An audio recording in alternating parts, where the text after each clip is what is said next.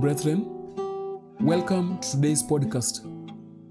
We are talking about plans for the future. Our key text is Hebrews chapter 11, verse number 8. We are also going to read from Help in Daily Living, chapter 1. This is episode 3. I am Lango Evans.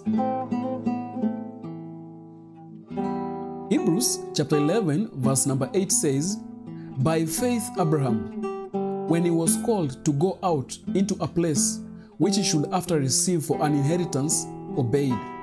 And he went out, not knowing whither he went." That is Abraham's work of faith. Now back to you. Have you by faith followed God's plan? Consider that for a moment.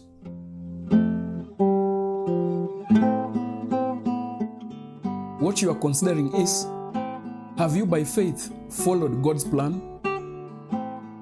Kindly note that many are unable to make definite plans for the future. Their life is unsettled. They cannot discern the outcome of affairs.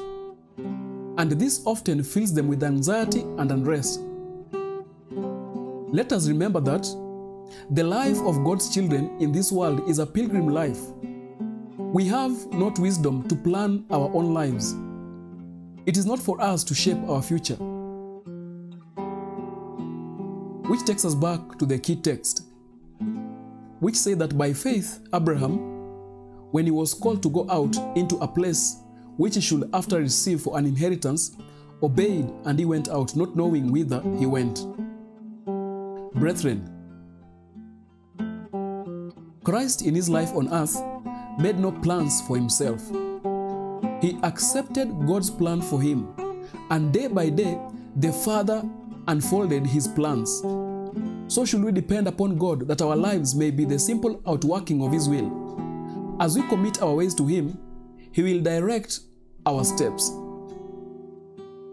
Ask yourself, are you so much absorbed in planning and has forgotten God's plan for you? You need to remember that too many, way much too many, in planning for a brilliant future, make an utter failure. Let God plan for you. As a little child, trust to the guidance of him who will keep the feet of his saints. That is 1 Samuel chapter 2, verse number 9. God never leads his children otherwise than they will choose to be led. If they could see the end from the beginning and discern the glory of the purpose which they are fulfilling as co-workers with him.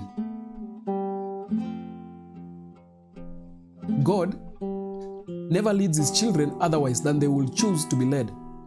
If they could see the end from the beginning and discern the glory of the purpose which they are fulfilling as co-workers with him, let God plan for you. God bless you.